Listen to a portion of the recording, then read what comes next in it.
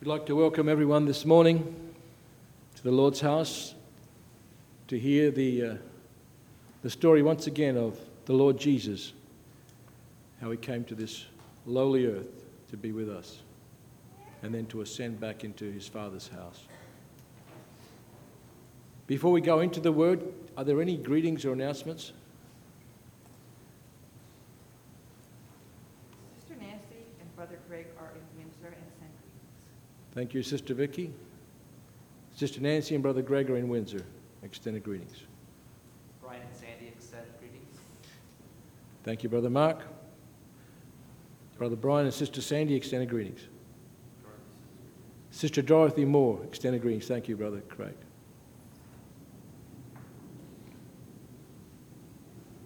Robbie and Becky, we're planning to be here this morning, but I was sick, so they had greetings to the church. And tomorrow evening, we'd like to have a continuation of apologetics for the young people. We'll probably get together maybe 4 o'clock for some fellowship and meal, and then have a talk. Brother Robbie Barilari and his wife, Sister Becky, extended greetings. They were planning to be here, but the child got sick. And tomorrow is Wednesday, which means it's CFG. Tomorrow? This is just for the apologetics. Oh, this is just for the, that's why I just wondered. CFG is cancelled, but for the apologetics series, it's going to be here at 4 o'clock in church, and with a meal for those that want to attend. So I hope you got that. Sister Beverly Campbell couldn't make it. She extended greetings to the church. Are there any other greetings?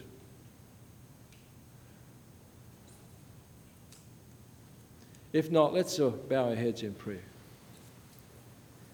Father in heaven, we give you thanks and praise for your goodness and grace to us in extending us this time that we could gather together, that we could travel safely to the house of the Lord. And we pray that you'd be with each and every one of us this morning. You'd speak to us your word. And open hearts to be receptive to the good news, the gospel of Jesus Christ. Be with those that are not here, the sick, the shut-in, those that are going through difficulties, those that have been suffering for such a long time. We pray that you would be with them and that your peace would be upon them. We ask all of these things now in Jesus' name. Amen.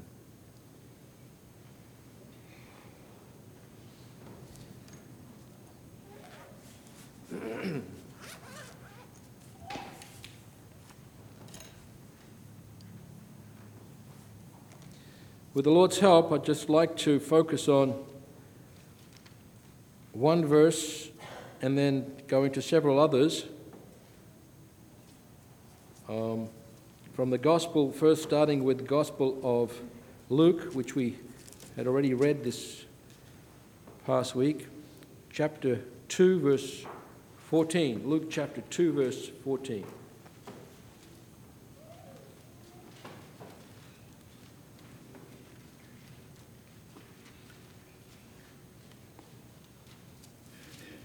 Just going to back up one verse to give it context, verse 13. And suddenly there was with the angel a multitude of the heavenly host praising God and saying, "Glory to God in the highest, and on earth peace, goodwill toward men."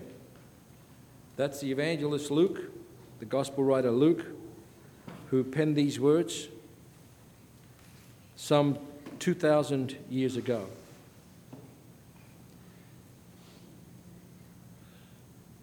It is known that this time of the year, the Christmas season, is not always joyous for many. As a matter of fact, it's very depressing for many, because this is a time where families get together, where there's comfort and joy in not only the spiritual but in the physical. And yet many cannot be joyful or comfortable or even at peace because of the difficulties that surround them, that they're involved in, engaged in. Many of the songs that this world sings often focus on that very fact that there are some in this world, or many in this world, that are in great difficulty, great plight. Songs of famine, of hunger, of war, of abuse. Why is it that they always revert to Christmas when these songs are sung? I think we all know why. Because I believe that this Word of God that is before us is really the only word that focuses on these things. Mainly because it's about Jesus. There were times when, in years gone by, things were very precarious in this world, where civilization experienced great wars and bloodshed.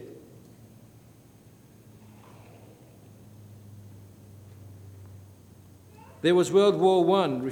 Those that were students or are students of history, World War I, the Great War they called it, a bloody war, where many innocent, if you can put that in quote, innocent people suffered, and many really innocent people suffered because of the collateral damage that occurred with bombing and gunfire and cannon fire. And we all remember the story of how in the middle of that bloody war on the Western Front, it stopped for a couple of days. And the Germans began singing their hymns in German, in the German tongue, Silent Night, Holy Night.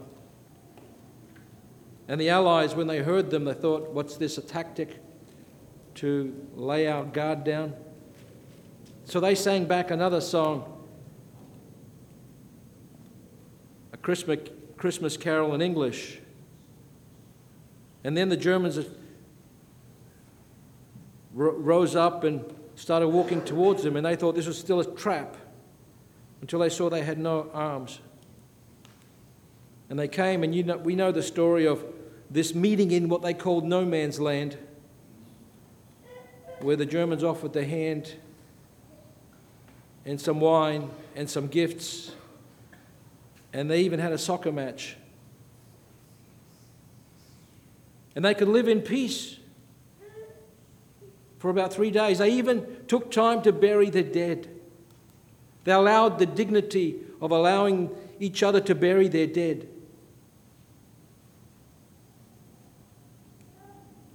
But then they clocked their card. It's time to go back to what we were here for. And they started shooting at each other. A warm moment in the middle of conflict, in the middle of turmoil, in the middle of plunder and bloodshed and death.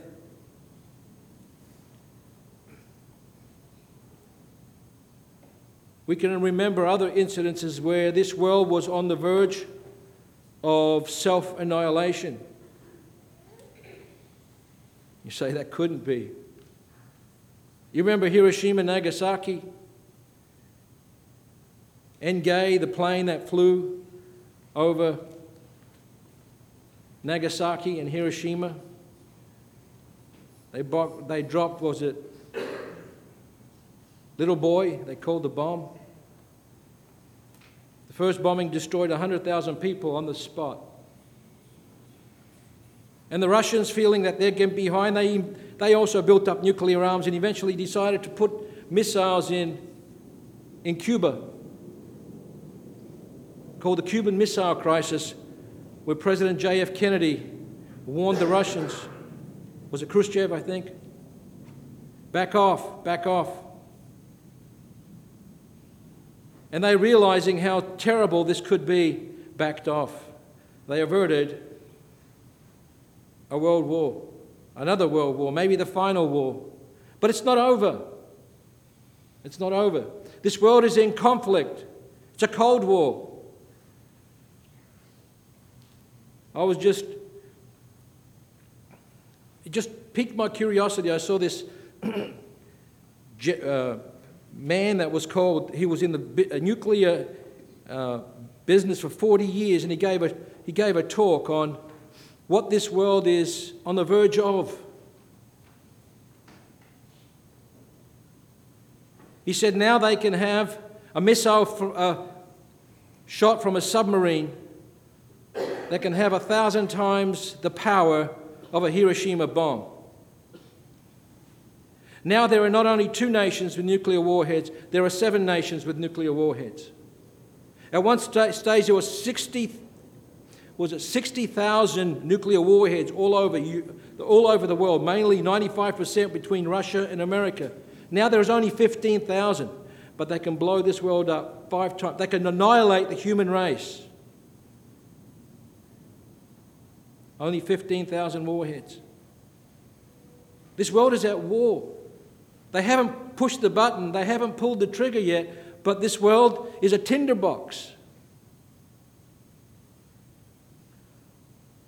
You don't even have to look at Russia and the USA. They say that between Pakistan and India alone, with their weaponry, if they got into full blast battle, that it would create such destruction and devastation that the plume that actually ascends from the nuclear battle between them, if they decided to do that, would rise above the clouds into the atmosphere. Being above the clouds, they could not dispel the nuclear fallout for years because it doesn't rain above the clouds. And we'd enter a nuclear winter where the crops wouldn't grow. There'd be no food. And they estimate 2 billion people could die from that. This is not Carl Sagan science fiction. This is calculated expected death on this globe. Then I heard it directly from the Secretary of Defense that worked for Obama. He said the same thing. This is just between Pakistan and India. This world is in great turmoil. It's at war, and all you need is someone, when he's emotionally unbalanced, to pull a trigger, to push the button. This world is finished. Now we know it's in God's hands. We know that, but we also know that God says in His words there's going to come a time in 2 Peter 3 where the elements shall melt from fervent heat. The interviewer of this defense secretary asked him, so what do you think the likelihood is, or he gave what number you're giving to us that this could happen? He says 50-50. Because now you could just get it into the hands of a terrorist. 40 kilograms of enriched uranium into the hands of a terror group could start something. And the president always carries, his bodyguards always carry with him a bag with a football in it that at any time he could press the buttons and unconditionally signal attack. Or if there's any misunderstanding of signals or radar across the world, that Russia or the enemy would see that, they could also press theirs, and there's missiles, guided missiles, nuclear warheads, guided at and targeting all the big cities in North America and vice versa in Europe. This is not made up.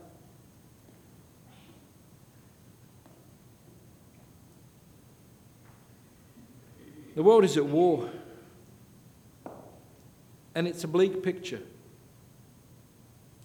It's a bleak picture that we live in a world like this. So when it comes time for Christmas, our minds are not there. Our minds are not in Russia. Our minds are here, aren't they? We don't care about what's going to happen in the future. We care about what's here and now. Let's move ourselves away from the battlefront and move ourselves to another battlefront, and that is our society. All the social problems, all the social ills. Now, I'm pretty sure that many of us here aren't suffering, I would say most aren't suffering as society out there. That you see them on the streets. I used to work in Toronto for 9 years, and every day I would see them.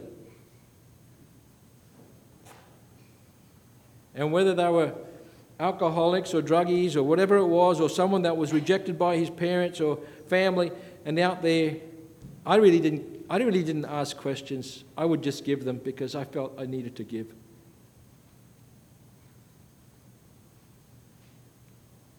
And it's easy for us to live in our homes and warm, gas-heated homes and just shut all of that out.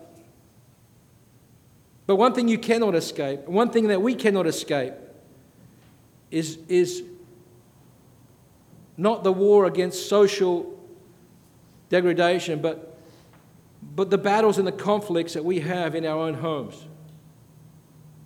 Suffering.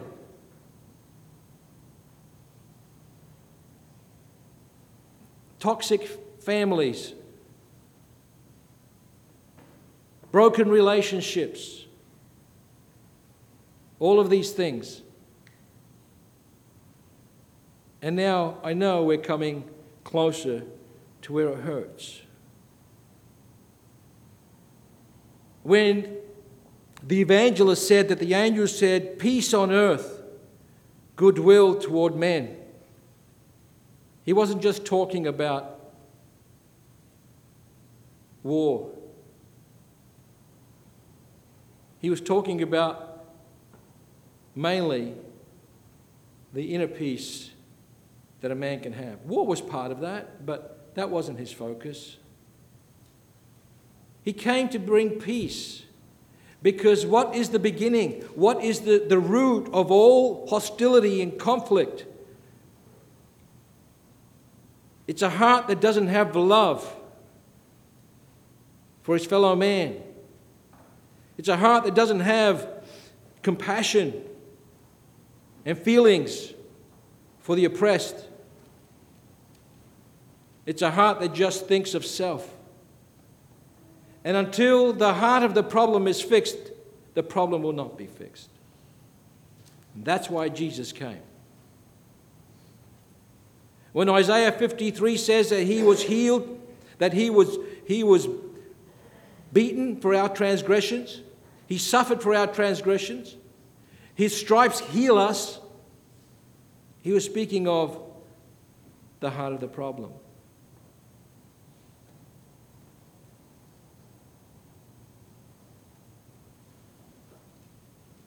I was really moved.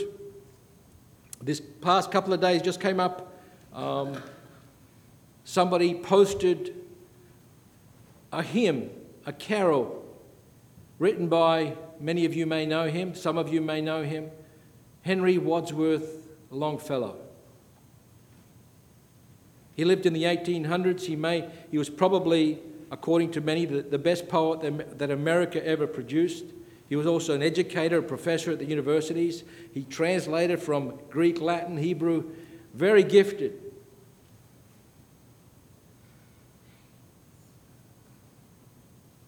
His first wife he married lost her life in childbirth. And then when he started his life all over again, his second wife was burnt in a fire.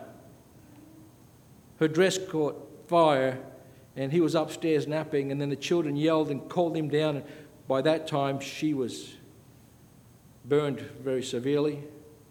He was burned and scarred in the face and in the hands. He couldn't even go to a funeral because he wasn't well enough.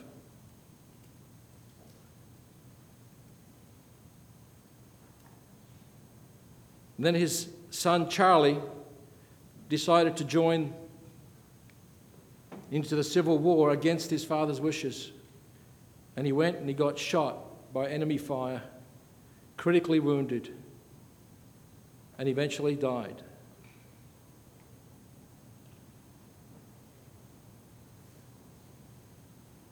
So as he sat down to write grievingly about his life, he heard the Christmas bells in the belfries of the local church. And this is what he wrote. I heard the bells on Christmas Day, their old familiar carols play, and wild and sweet the words repeat of peace on earth, goodwill toward men. I thought how, as the day had come, the belfries of all Christendom had rolled along the unbroken song of peace on earth, goodwill to men. And in despair I bowed my head. There is no peace on earth, I said, for hate is strong and mocks the song of peace on earth, goodwill toward men.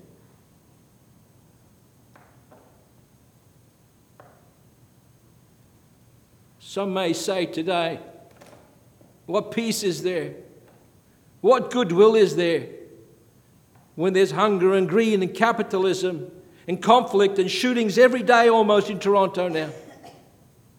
Toronto, the good. What is there to look forward to? I remember the sermon that Brother Edmund had a long time ago in Western Road when he talked about people dreaming about a white Christmas, and then in Germany there was this white things falling out of the sky.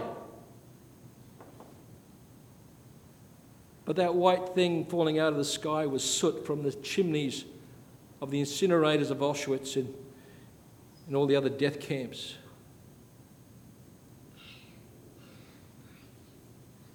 What is their hope for mankind when their heart is set on destroying each other? Or you may say, oh, there's a lot of good in the world. Only by God's grace does He send His rain upon the just and the unjust.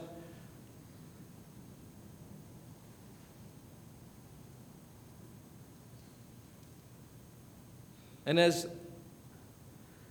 Longfellow pondered this and he heard the bells once more, he said, then pealed the bells more loud and deep. God is not dead, nor doth He sleep. The wrong shall fail, the right prevail, with peace on earth, goodwill to men. Till ringing, singing on its way, the world revolve from night to day, a voice, a chime, a chant sublime of peace on earth, goodwill to men.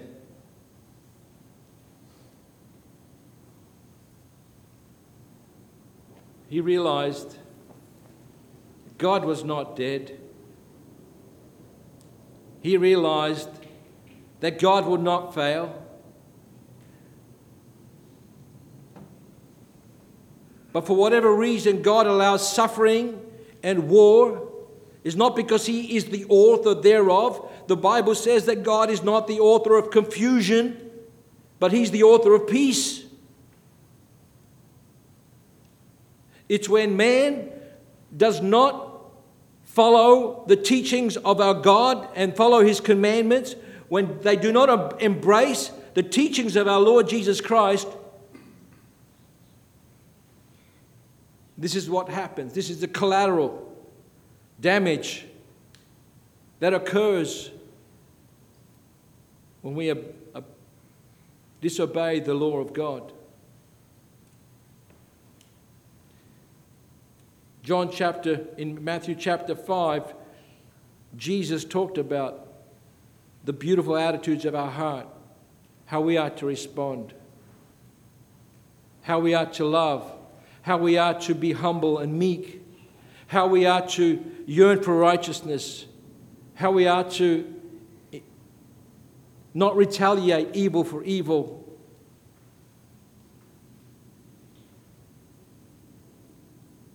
So let's bring it a little bit more home. You didn't take part in the wars. You weren't responsible for what happened in the death camps of Germany and Poland. But you do have your own, and I do have my own. I don't like to say you. I need to be more inclusive.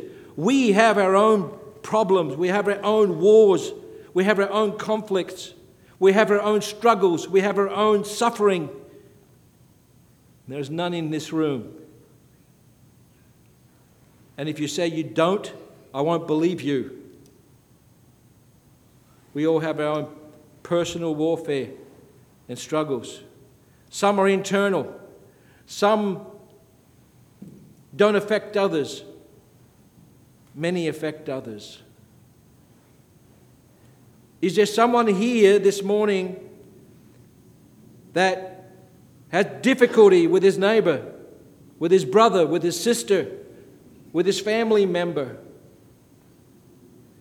How many times is it that people cannot attend family functions, Thanksgiving, Christmas, or just get-togethers because of can't get along?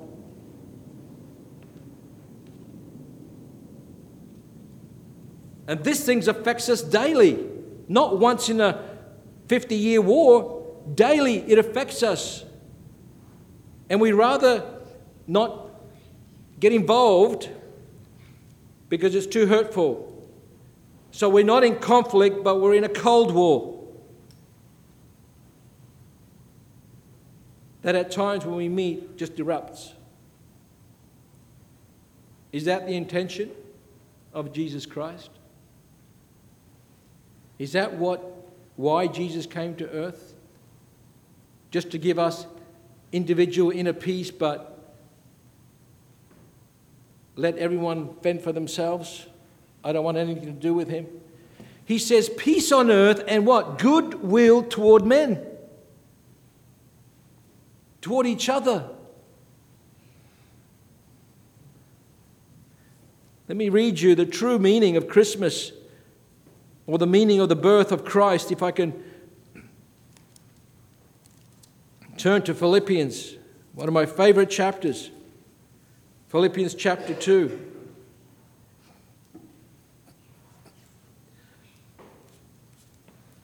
You want to know what joy is? If there be therefore any consolation in Christ, if any comfort of love, if any fellowship of the Spirit, if any bowels and mercies, fulfill ye my joy, that ye be like-minded, having the same love, being of one accord, of one mind. Let nothing be done through strife or vainglory, but in lowliness of mind let each esteem the other better than themselves. Look not every man on his own things, but every man also on the things of others. Let this mind be in you, which was also in Christ Jesus. Have this mindset, this way of thinking. Let this mind be in you, which was also in Christ Jesus, who being in the form of God, thought it not robbery to be equal with God, but made himself of no reputation, and took upon him the form of a servant, and was made in the likeness of flesh. And being found in fashion as a man, he humbled himself and became obedient unto death, even the death of the cross. This is the incarnation. He came in likeness of man. Yet he was God, the Son. And he didn't think it was robbery, something to be snatched and say, this is mine. To be equal with God. If anyone doubts the Trinity, the deity of Christ, this is right in your face. to be equal with God. To say this and not be so is sacrilege. It's blasphemy. And yet he, being God the Son, born of a woman, came into this world and humbled himself. Hebrews 2 said he didn't take upon himself the nature of angels who are ministering spirits, but he took upon himself the nature of man so that he could feel what we feel like, so he can experience what we experience. He could feel the rejection, he could feel the pain, the suffering, the physical, the emotional, the abandonment, the rejection. He could feel all of that. And yet, in chapter 4 of Hebrews it says, yet he was without sin. And he was the Prince of Peace. He was the Prince, and still is, on the throne as the Prince of Peace.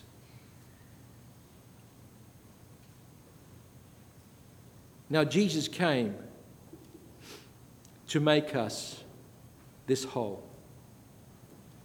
Not just to conquer the world from evil, get rid of evil in that final battle of the Lord God Almighty, but to conquer evil in our hearts, to overcome sin in our hearts, to root out bitterness and strife and envy and hatred and selfishness.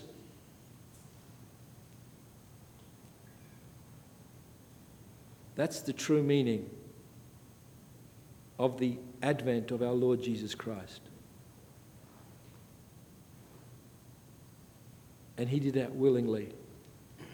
He did that volitionally. He laid down his life of himself. No man took it from him. He gave up the ghost. He said, I have power to lay it down and I have power to take it up again. His life. And he did that for us. Jesus was not just a good example to us. Jesus was the sacrificial atonement, the propitiation, where he bore in his body our sins. And he loved us enough to face all the abuse, rejection, mockery, loss of dignity for our sake.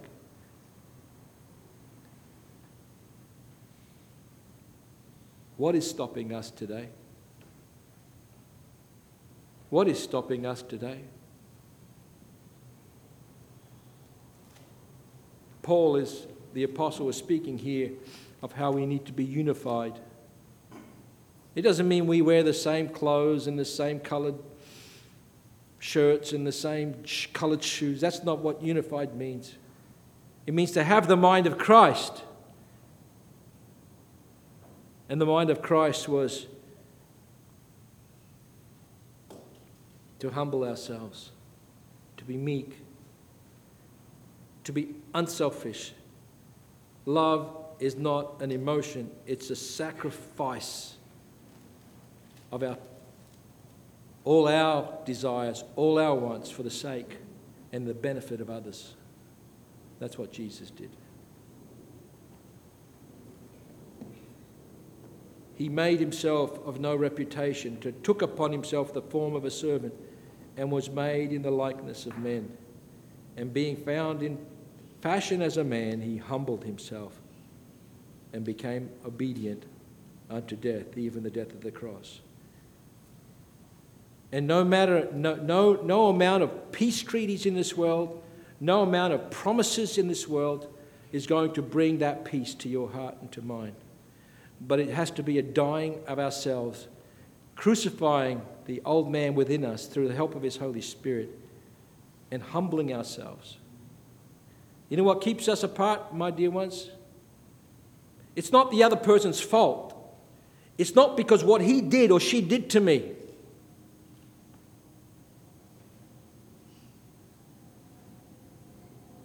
What keeps us from being one and unified is our own pride.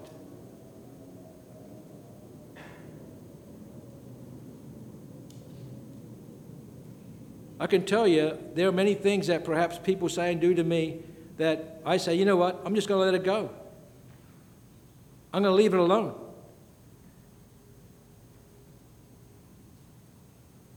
I think it's more effective when God speaks to their heart than me to speak to their heart. Especially if their defenses go up.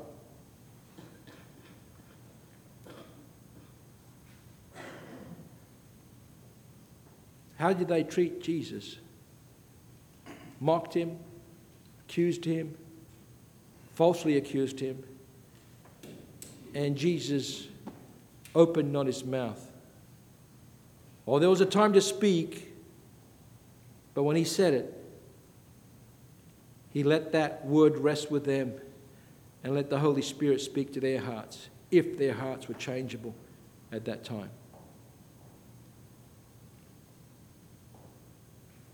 One thing that I would like to say in counseling with many, we have to acknowledge that even as being Christians, it doesn't make us perfect. We have our imperfections. We have our failures, our faults, our sins. And the key to peace and unity is not never sinning again, because that's not going to happen. We will fall short. We will sin. We will hurt each other. But the key to maintaining the peace and the unity is forbearance and forgiveness. If you're a mechanic in this room and you know how engines are put together, you can see when they put the engine blocks together, the polished surfaces are so polished you could probably see your face in them. But you can't put them together thinking that there's not going to be a leak. Because on that microscopic level, there are imperfections. There are pores. And your engine will leak, spilling gasoline and oil. You know what they do to fix the imperfections between two individual members? They put a gasket. A gasket is a soft piece of material that when you press the two elements together, two members together, it fills in the void. It fills all the gaps. And the engine is whole.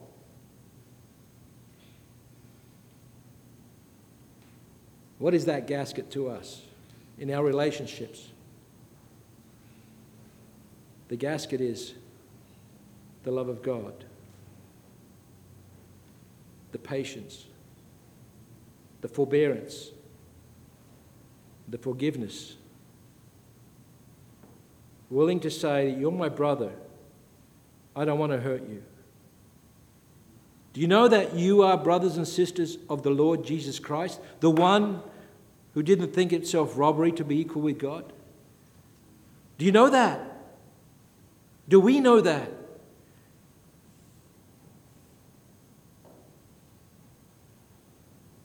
And when my brother hurts, I hurt. Because Jesus died for him too. That's the brother of my Lord. That's the sister of my Lord. That's my brother.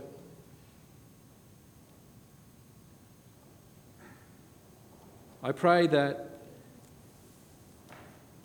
we take away more than just the Christmas carols that we sing, off by heart, sometimes maybe not even thinking it. That's why I love these old hymns. They speak from experience. They really speak from people's experience. And you could probably write a hymn of your own, a song of your own, when God has given you victory, That's when hymns are made, not for the sake of entertaining other people, not for the sake of selling records, but hymns that really have depth and meaning.